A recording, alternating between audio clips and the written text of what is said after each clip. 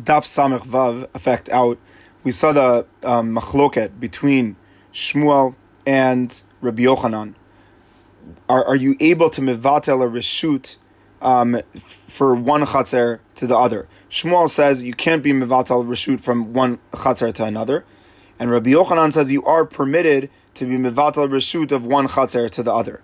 And in which situation are we dealing with? In a situation where there's an inner house and an outer house, and the inner house uses the outer house. And because he's using the outer house, do we permit him to be mevatel his reshut to the one that he uses anyway?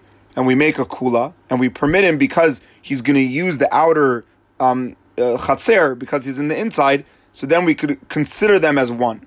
So we see that there's the main location, which is your house, and you're in the pnimit.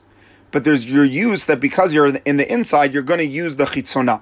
So what does this mean about the chitzona? Is it actually your authority? Is it your area?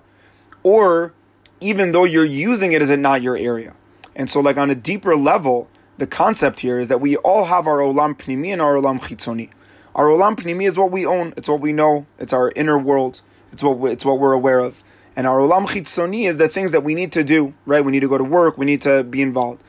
And the machloket here between Shmuel and Rabbi Yochanan is, how do we look at this olam chitzoni? Is this olam chitzoni that we deal with, is it actually because ikar tashmishayu, because we work there, that's considered our location?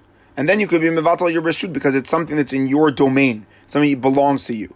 Or do we say that, listen, chitzonah is a necessity, but it really isn't yours. It's something that you need to do, but just keep it away. And therefore, you can't control it and you can't be on top of it. So that's just a way to look at the inner world and the chitzon world of each person's life.